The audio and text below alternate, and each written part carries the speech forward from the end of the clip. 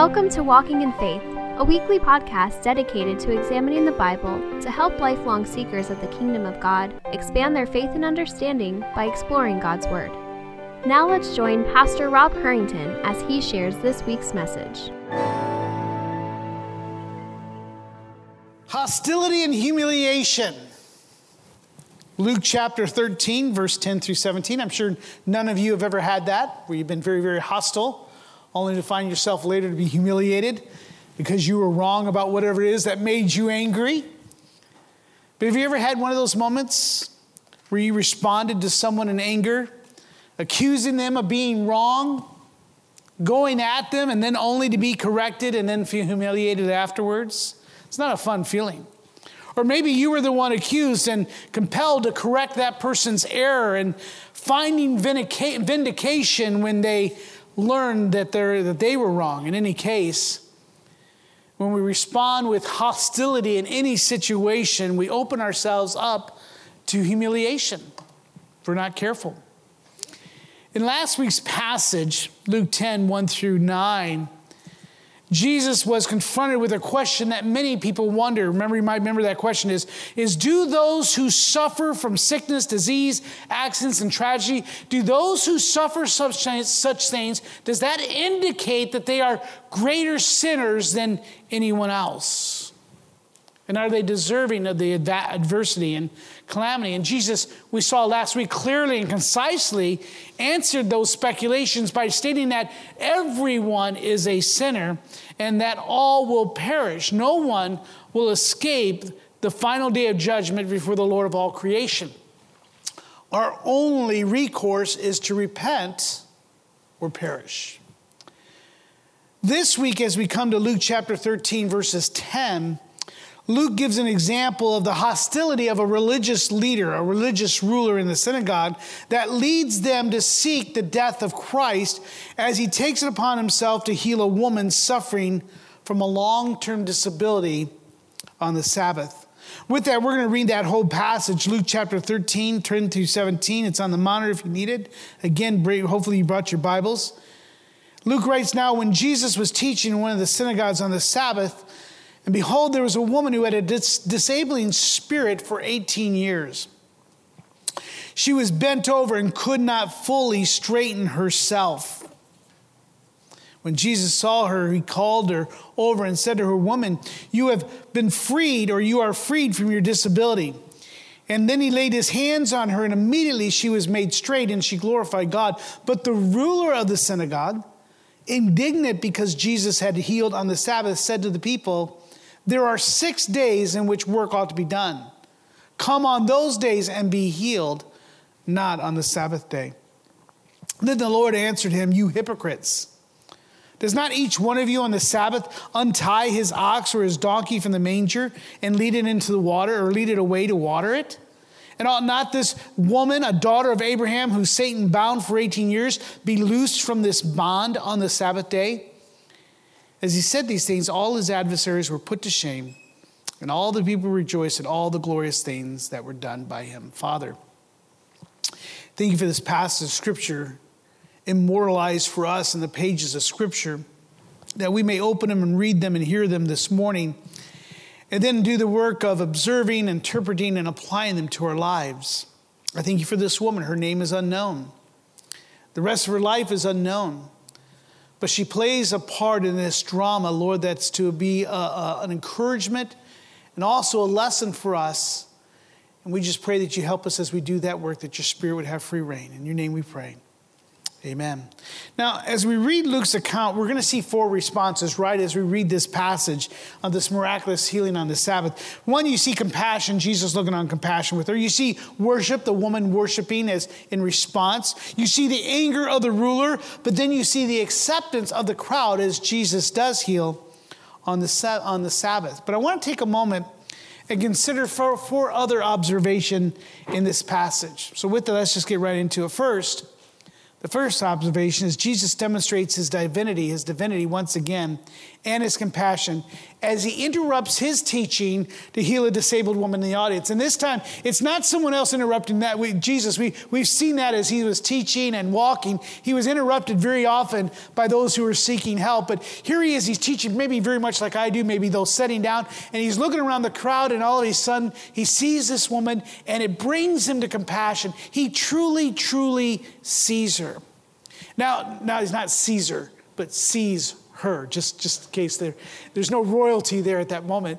But what we're seeing here is that in the midst of his teaching, in his divinity, he sees her much different than I see you. He is the one who has created her.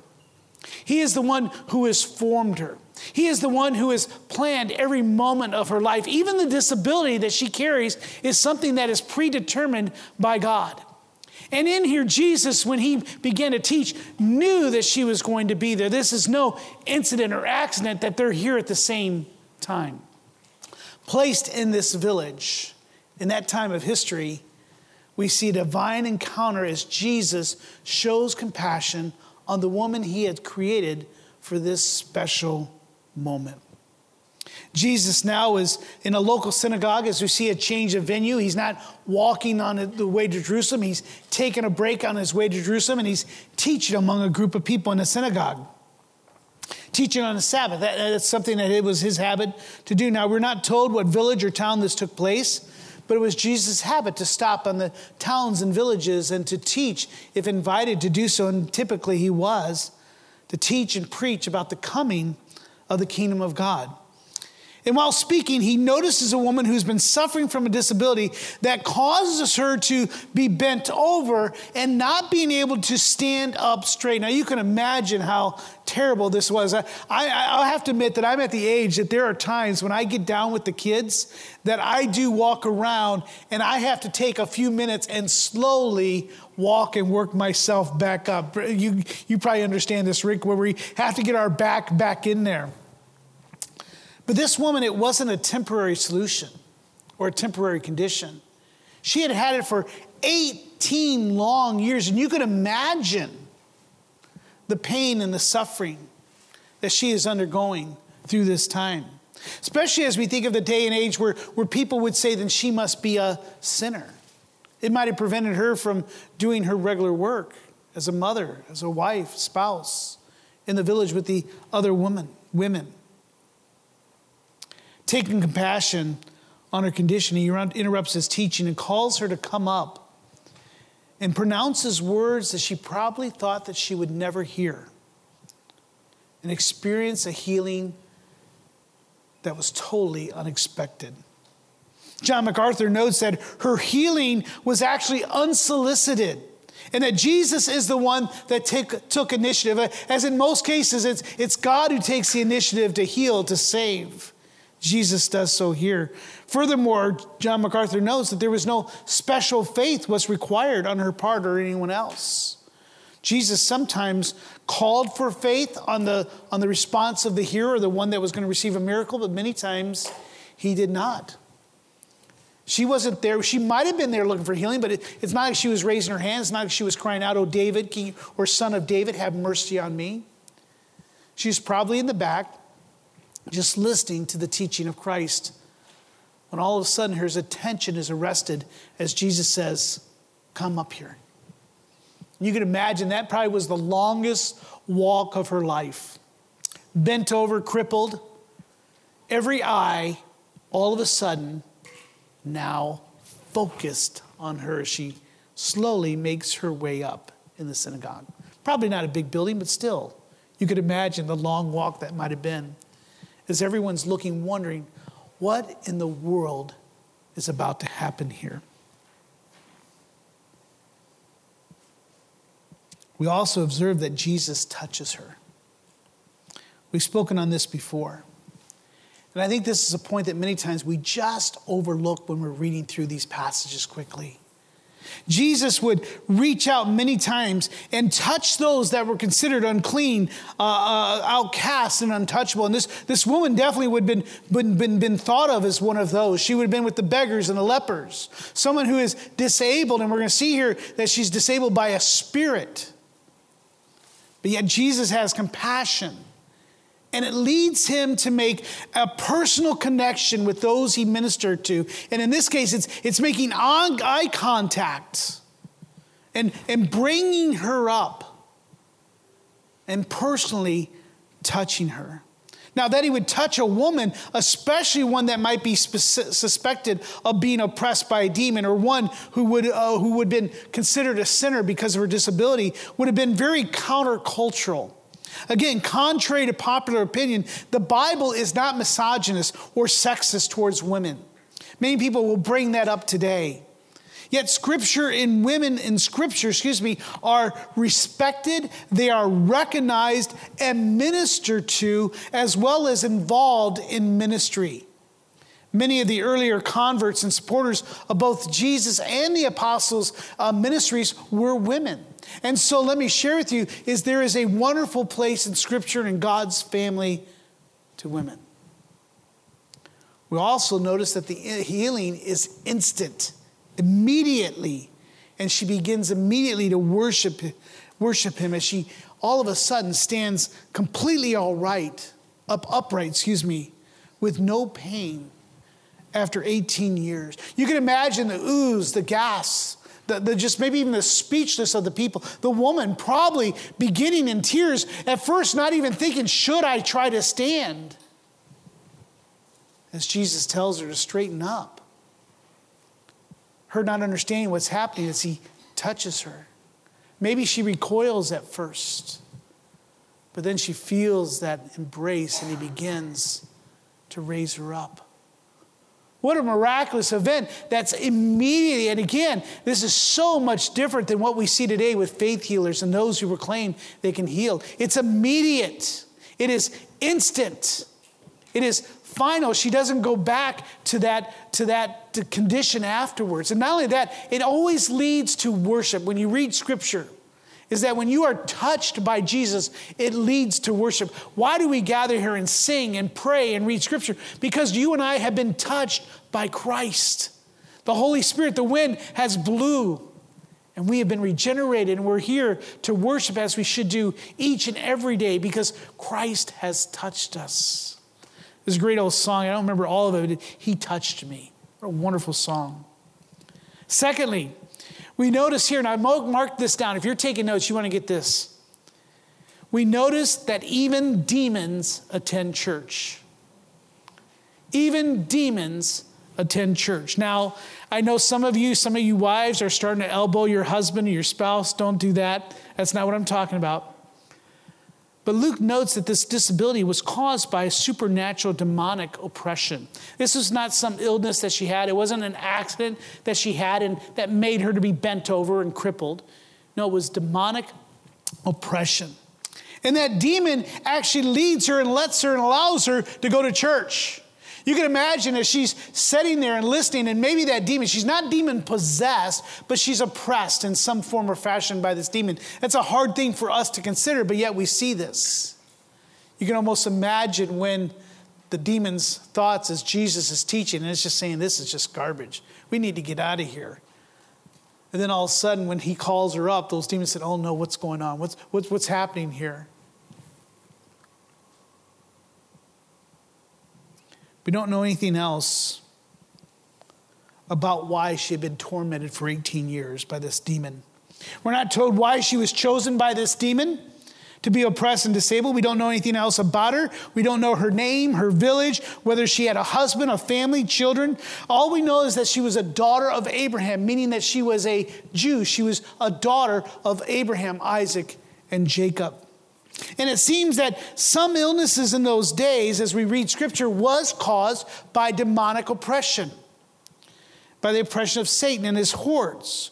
You and I might recall the suffering of Job in the Old Testament. His suffering and disabilities and the things that were happening was because of Satan's oppression. Now, I want to say this very quickly. I'm not going to spend a lot of time on this. That doesn't mean that every illness, sickness, or disability today is caused by demonic activity. There seems to be in those days, especially in the first century, that there was a lot of demonic activity, especially in Israel. Most likely because of the upcoming incarnation of Christ, and during those years, knowing that he was there was more activity. Of course, we also know that it comes for the glory of God. Some have created a cottage industry by developing ministries that are focused on identifying demons of oppression so that they may cast them out. We used to have a ministry like that, was here in this church, separate from us. And it created a lot of turmoil. And what their object is if you have depression, then there's a spirit of depression. If you have a lame foot, you must have there must be a demon of that. There's even demons that if you have problems with your electronics or with your speakers, there's actually demons that you can go online and find out what demon you're to call out and say, come out of my TV, come out of my speakers. And we've been sending our iPads and iPhones to people to fix for years, and all you needed to do was find out the name of the demon and just cast him out. So we need to be very, very careful, because that can lead to dangerous roads, and it's very unbiblical and unscriptural. But in those days, there were oppressions by demons. Doesn't mean that it does not happen today, but we need to be very careful about adopting those types of things. You see, Jesus had already answered these types of things. It can be unhealthy and unbiblical to become an obsession on demons. In reflection from last week's passage on the question of whether people suffer due to their sins, we might ask of this woman if she was a greater sinner and deserved what she was getting by the suppression of the demon. However, Jesus answers that we are all sinners, and that disabilities and tragedies and catastrophes are all a result of humanity's rebellion against the holy God. Yet we also learn from John 9 that in all these things God is glorified. And in this case, Satan may seek to oppress, destroy, and kill. Let me give this to you again. I want you to hear this. Satan may seek to oppress, destroy, and kill today even. However, Jesus comes to liberate, to heal, and to give life to all those who repent of their sin and turn and trust in him. Amen? You and I must understand this truth. No matter what Satan does, Jesus is Lord over Satan and his demonic horde. I was listening. This has nothing to do with the message.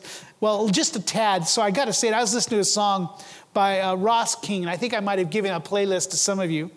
And he's singing a song. He wrote it, and it's on my way to work. And it was just an interesting song. And he's talking about all the things that I'm afraid of, you know. All these things I'm afraid of. They paralyze me.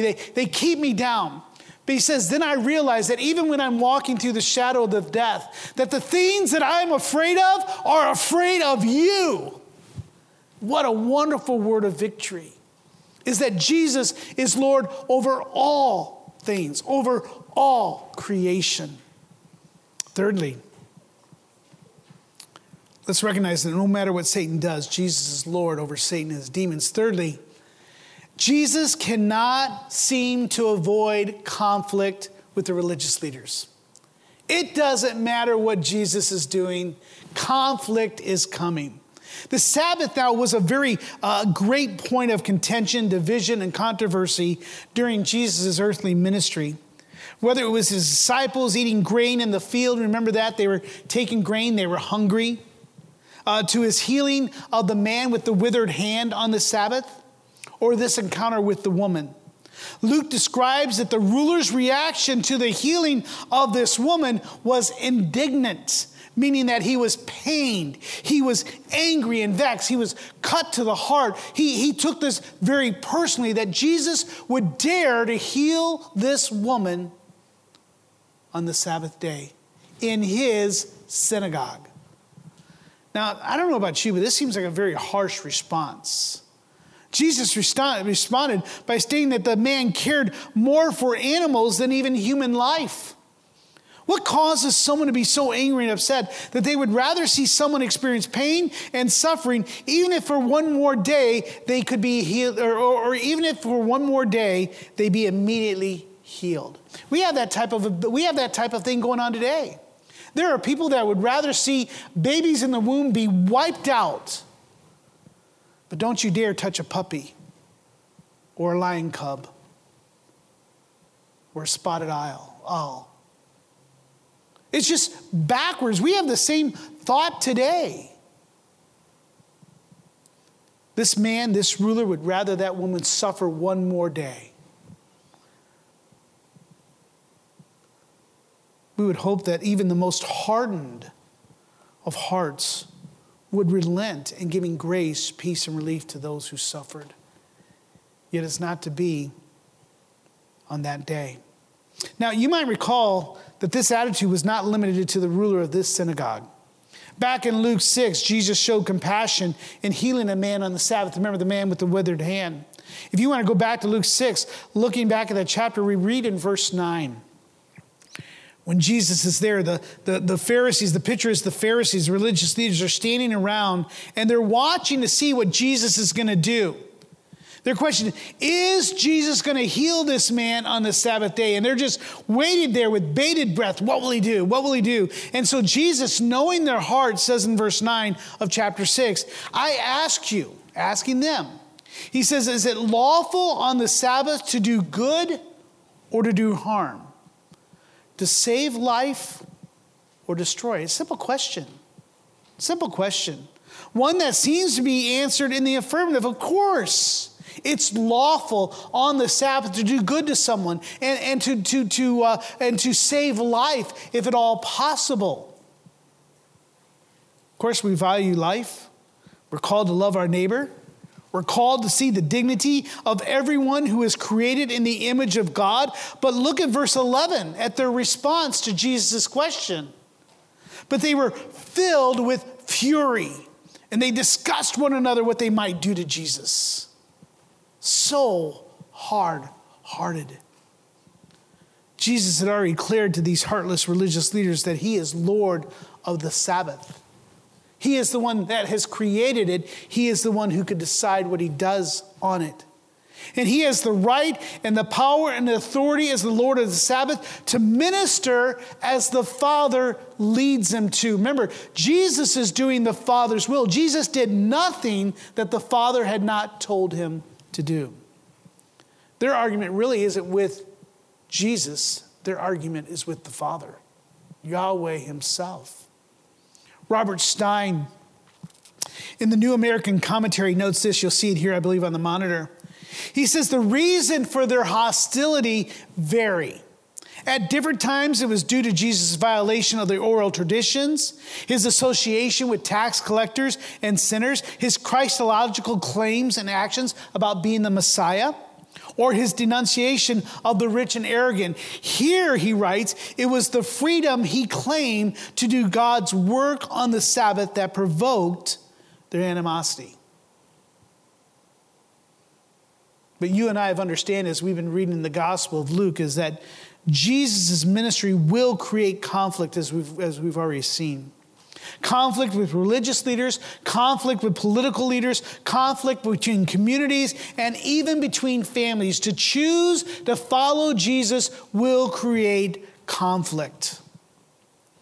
What we're seeing here in this passage is that the synagogue was a symbol of a broken religious system in which they cared more for animals than they did for human beings. It promoted a self-righteousness and a system that would lead them to neglect the needs of one of their own. That woman was not a stranger in the town. Everyone knew her. But he's angry that Jesus would dare to heal. Wait one more day. Go do it on Monday. Or for them, Sabbath was Saturday, so it would have been Sunday. Wait one more day. Fourthly, we see that Jesus is vindicated and the religious leaders humiliated as the people rejoiced at all the glorious things that were done by him. Now, what's interesting is that the ruler does not address Jesus the one who heals, but he directs his rebuke against the people. In other words, he could tell here that the people were enjoying what Jesus did. They were excited. They were interested. Look with me at Luke chapter 13. Look at verse 14. But the ruler of the synagogue, indignant because Jesus healed on the Sabbath, said to Jesus, no. He doesn't turn and address Jesus. He knows that there's nothing he can do about Jesus. Jesus is healing. He knew that something special was about Jesus. So he's going to tear down and reprimand the people who are watching. The people who are just the audience. They're just spectating at this point. He says to the people, there are 6 days which work ought to be done. Come on those days and be healed, not on the Sabbath day. He directs his attention to the people, knowing from past experience that he was not going to get anywhere with Jesus. He directs his attention to the congregation. He pronounces a word of correction to them. However, it seems to backfire as Jesus points out the lack of humanity of the ruler. Jesus then says, wait a second, you're willing to untie an ox or donkey and give him water on the Sabbath? Why wouldn't you do this to the daughter of Abraham? The people may be hearing for the very first time the logical fallacy of the religious leaders' requirements, interpretation of law, finally recognize that this guy is foolish. They recognize the hardness of their hearts. And maybe for the very first time, they're seeing something different. Jesus is vindicated while the ruler is shamed in front of his congregation because they recognize that the truth is on Jesus' side. Now, this passage, as you read it, is really pretty short and straight to the point. There's not a lot here to dig in here and try to find some type of hidden clue about the Christian life. Jesus just directs their mind to the folly, the hypocrisy, and ridiculousness of insisting on keeping man-made laws that actually harm people.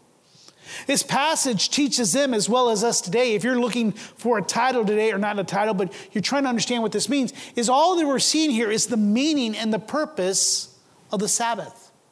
When Jesus said, I'm the Lord of Sabbath, he was saying, who is it for, or who is in control of it? Now we're finding the meaning of the Sabbath here. Turn to Exodus chapter 20 and let me explain what I mean about the meaning and the purpose of the Sabbath. Turn to Exodus chapter 20. In this chapter, Yahweh has called Moses to come up to the mountain where he will give him the law.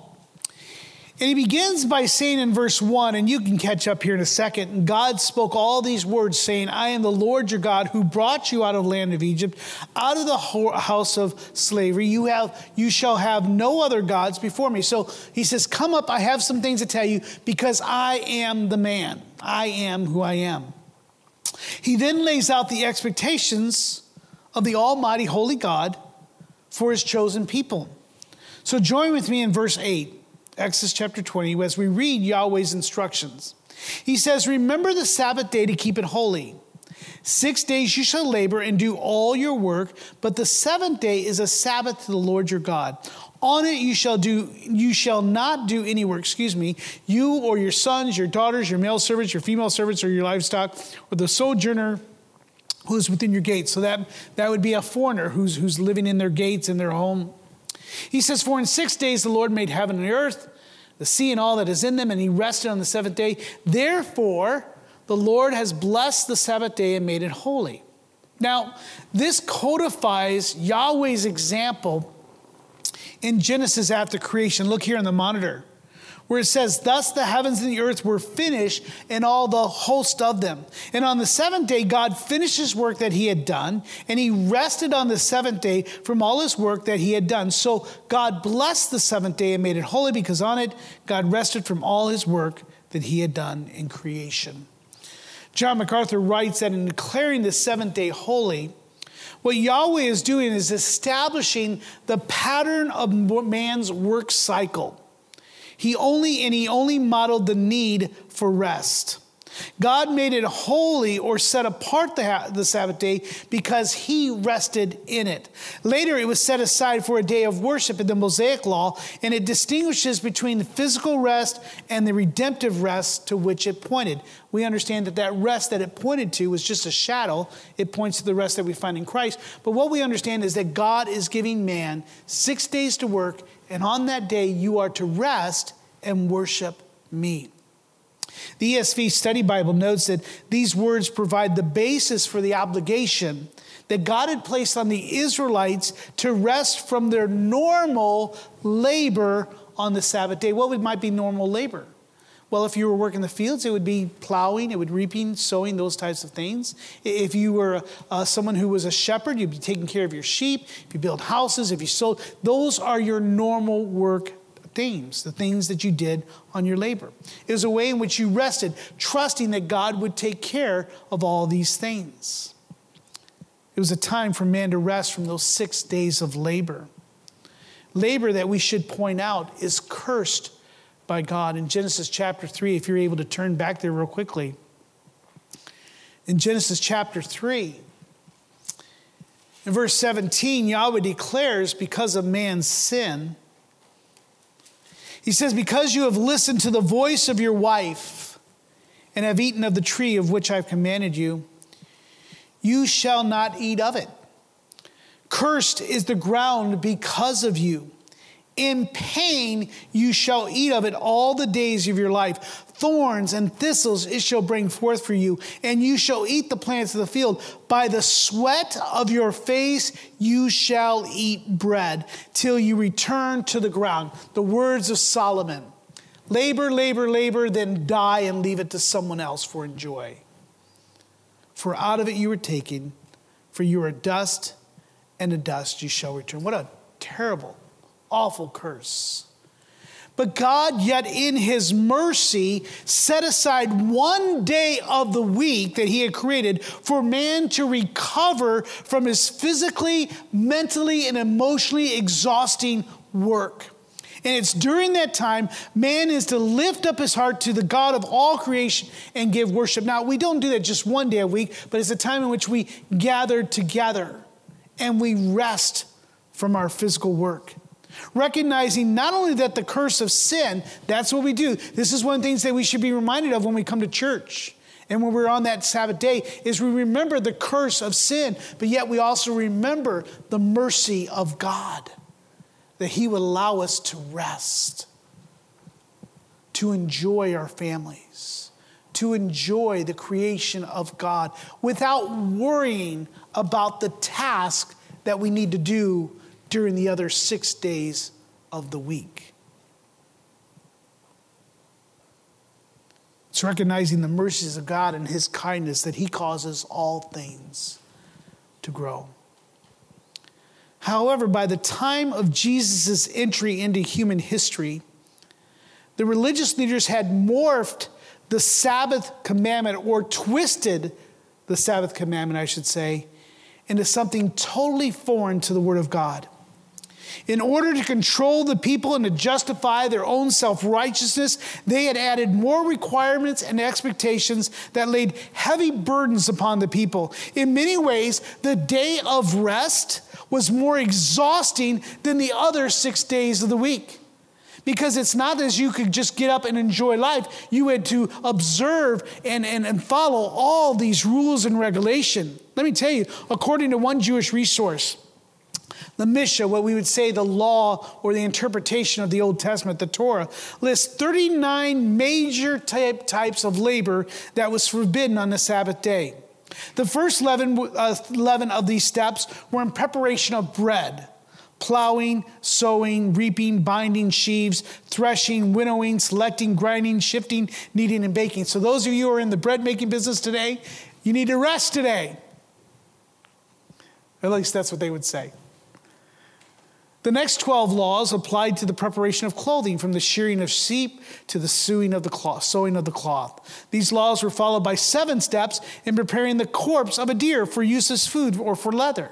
The remaining items deal with writing, building, kindling, putting out of fires, and carriage of things from one location to another. In addition to these 39 major regulations, there were countless other provisions concerning the observance of the Sabbath. The most known is the Sabbath day journey, that you could walk no more than 2/3 of a mile.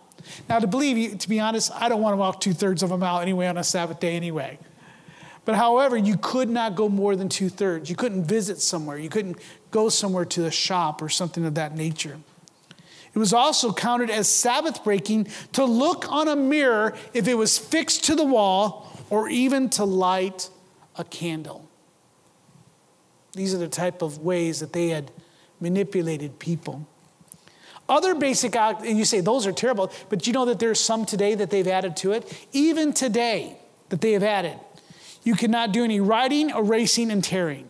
Business transactions, driving or riding in cars or other vehicles, shopping, using the telephone, turning on or off anything that which uses electricity. I guess you can't even do the clapper. Including lights, radios, televisions, computers, air conditioners, and alarm clocks. Cooking. Turn your air conditioners on the day before. That's the only way to work it. Cooking, baking, or kindling a fire. Gardening and grass mowing and doing laundry. All of these things are things that they still have added to it that they cannot do. Now, as you can see, this would be very onerous and difficult to maintain. It would be exhausting to wonder as you're working around, can I do this or can I not do this? How can I get around this? What if my baby is hungry? What if she is sick? Can I not go to the doctor? Oh, he's more than 2/3. I can't take the car to take him to the doctor. I can't call all these things to be in good standing. Though many of us would probably agree that not doing laundry or other miscellaneous chores is probably a good thing. It'd be nice. But these regulations, these requirements, these expectations went far beyond what Scripture and what Yahweh expected of his people. The problem is that the meaning and the purpose of the Sabbath was forgotten, leading these religious leaders and others to pronounce judgment upon any who would disagree or fail in keeping any of these requirements. It would allow them to say, this woman must undergo pain and suffering at least for another day, if not a few hours. One could even be thrown out of the synagogue and temple worship if they continued in that practice. But in Mark chapter 2, verse 27, Jesus had already reminded them that the Sabbath was made for man, not man for the Sabbath.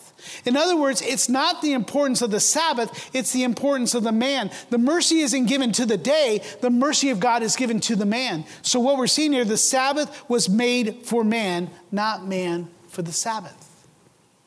The website got questions, comments here, you'll see it here on the monitor, that the Sabbath was intended to help people, not burden them. In contrast with the grueling daily work as slaves in Egypt, the Israelites were commanded to take a full day of rest each week under the Mosaic law, to remind them once again of what God had delivered them from. But this ruler in this passage shows that he doesn't understand the true requirements of Yahweh.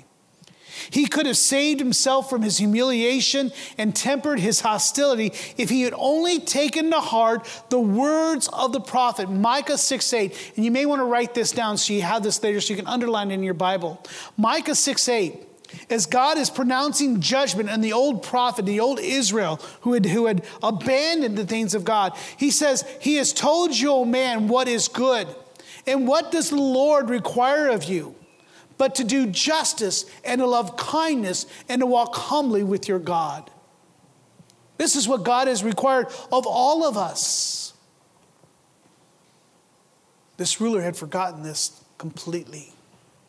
There's no love for him. There's no justice. There's no kindness. There's no desire to walk humbly with God, as in showing his indignity, his hostility toward Jesus, who heals a woman who is suffering.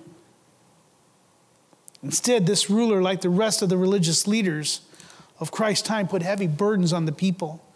Instead of seeking justice, kindness, and leading with humility, Thomas Schreiner notes that the Sabbath is the most fitting day of all to heal because this is a day of rejoicing, a day of freedom, and a day of liberation. It's pointing back to the Lord liberating his people from Egypt. You see, it was proper and right that Jesus, as he is teaching, shows compassion and kindness and justice in healing this poor woman. And Scripture did not prevent him from doing so. Among all things, Scripture written by him compels him to do into action. The Sabbath restricted man's work, not God's. Get that. The Sabbath restricts man's work, not the work of God. When it says that God rested, it does not mean that he's out somewhere in some cabana, in between two trees, just waving in some hammock, enjoying a Mai Tai. Is that a drink? Oh, I thought it was a UFC fighting style. Is that a UFC fighting style? Yeah. Is it? That was not in my notes, hence why I'm all over the place. These poor fools had embraced a failed religious system, not of God's making, but had twisted Scripture to suit their own self-righteousness and proudful attitudes. This was a wickedness that leads not only to humiliation, but also death, as they reject God's proclamation of the kingdom of God, where Jesus, as the Messiah, the Son of God, proclaims liberty to the captives, the recovering of sight to the blind, to set at liberty those who are oppressed, and to proclaim the year of the Lord's favor. That ruler will not stop Jesus from healing this woman. The hordes of Satan and demons and the hardness of people's heart will not prevent God from doing the work that he has predetermined to do in your life. Now, this is a good reminder to us today to contemplate that loving God does not consist of merely keeping the rules. Let me say it again because I want you to get it.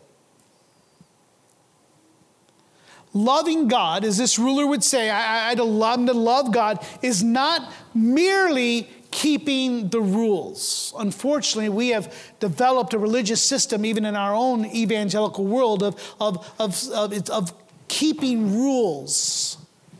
But many times, and I've grown up in this type of environment where keeping the rules were just as onerous as the sin that I was in. And typically, just as Scripture says, rules and regulations actually lead you to sin. That's what it says. The law actually led you to sin more, the Mosaic law, because our heart's in rebellion against all authority. And we always desire to go against rules and regulations and requirements. We're always looking for those loopholes, right? You see, we are called to love God and to love our neighbors, and this ruler did not do that. We recall the warning of James chapter 4, verse 17. I think we were talking about this on Sunday. So whoever knows the right thing to do and fails to do it, for him it is sin. That was you, Matthew. That's the verse I said. Don't say that. But this is what we're finding here is that if you and I know the right thing to do and fail to do it, for him it is sin. So for this ruler, he was the one in sin. He was the one who deserved the hostility of a crowd and the humiliation. Take your Bibles and turn to James chapter 5 if you would. In James chapter 5, God commands us to consider, and this is important. And I know as I'm about to preach this, I'm teaching this and preaching this to the crowd, to the choir, so to speak, because you're here. But there are many of you, many of our members and regular attenders that are not here. But in James 5, God commands us to consider how to stir one another up. Actually, this is in Hebrews, so we're going to go to James 5, but in Hebrews, he says to consider how to stir one another up to love and good works. He says we're not to neglect to meet together as the habit of some, as we are called together on the Lord's Day. This is the Christian Sabbath, our Sunday. We are to come together to encourage one another, and all the more as you see the day approaching. So for you and I, we are to gather like this crowd does, so that we may encourage and lift one another up, knowing that the day, a final day of judgment is coming soon. We're called to gather and assemble on the first day of the week to worship in the rest that God provides through the work of Jesus Christ. We are gathered to proclaim that Jesus is Lord and to encourage one another. Paul writes, and we're going to get to James here in a moment. Paul writes, you see here in the monitor, that to let the word of Christ dwell in you richly. He's speaking to us. He says, teaching and admonishing who? one another. In all wisdom, singing in psalms and hymns and spiritual songs with thankfulness in your hearts to God. So here is the context in which we are to do all that. But gathering together as a covenant community committed to our Lord and each other glorifies God. And that's what we're doing this morning. And it's good for the body. Not only are we to sing and pray and read scripture and hear the teaching of God's work or the word of God and respond to the work of the Holy Spirit, but in James chapter 5, here we go, verse 13. You and I are challenged as we come together to meet. Is anyone among you suffering? Let him pray. Is anyone cheerful? Let him sing praise. We had that last week when Lupe stood and gave us a wonderful word of praise. Is anyone among you sick? Let him call for the elders of the church and let them pray over him, anointing him with oil in the name of the Lord. And the prayer of faith will save the one who is sick, and the Lord will raise him up. And if he has committed sins, he will be forgiven. Therefore, confess your sins to one another and to pray for one another that you may be healed. The prayer of a righteous person has great power. It is working. What this ruler should have done is when he saw that woman that was bent over, there should have been a word of prayer for them. Not that they had this word of scripture, they had the Old Testament, but even then, compassion should have been given to that woman. Kindness should have been given to that woman. Not humiliation, not a rebuke. But for you and I, as we come together, you and I bring the other 6 days in with us, do we not? Some of you are even thinking, oh, wait, when I get home, I got to get prepared for tomorrow. That's my mind. I got a busy week. I got to figure all these things I got to do. We're wore down maybe from the week before. Or maybe we're just fighting sickness. Our bodies are falling. Sin is showing its way. Maybe we're having some emotional issues, maybe some mental health care issues. And the last thing we want to do is go to church. And our Sundays are just filled with trying just to deal with all things. But let us remember that on Sunday, as we come here together, we're not to forget all the pain and the suffering and the turmoil that we experienced the other 6 days and what we're going to, but it's to remind us of the mercies of God, who has set aside one day that we may worship him fully as a body, and that we may see each other and have compassion. We have people in our church that are hurting from many different things. We have several that are looking for places to live. They need an apartment soon or a home. There's others who are struggling financially. There's some who may not be here because they couldn't afford, $6 a gallon. They got to get to work. And so they had to make a choice. And that's a sad choice. There may be some that are just struggling, maybe with their kids, maybe just with sickness and they need help. We need to see that. And as we come together, that's what we are to do. And Randy read earlier from Romans 12, and it's 9 through 21 for anyone who wants to write it down and read it later. That's what we do in church, in our Christian life. Let our love be genuine. Show hospitality. Outdo one another in showing love. Let the vengeance be to the Lord, not to us, and to overcome evil with good. This is when we do this, is here among God's people. One pastor wrote that there's nothing like the local church when the local church is working right. In OVBC, I want us to be working right. Taking this time to love, to do justice, to do kindness, and to love our neighbor as we love ourselves. Let us commit to being a church that shows compassion to each other as we worship the Trinity, the Father, the Son, and the Holy Spirit, and serve one another with love. Let it be said that the mercies of God are here and are for your attainment. Father, we just thank you so much for your goodness. I'm going to ask the worship team to come on up, and I believe Landon has our pastor's prayer. I'm just going to ask you to take a moment to just pause and consider the words given to you this morning, this passage. And then to pray and ask, how should I respond? Father, have I taken the Sabbath as important as I should? Am I living out the call of Christ in loving others? Or am I living a life in which I'm just trying to please God by keeping rules? Rules lead to death. There are the commands of God, and there are things that God has called us to do, and yes, we must do those, but we never find ourselves saved by those things. They have their proper place, so let's put them in the proper place. And we respond this week to the Spirit's work in our lives.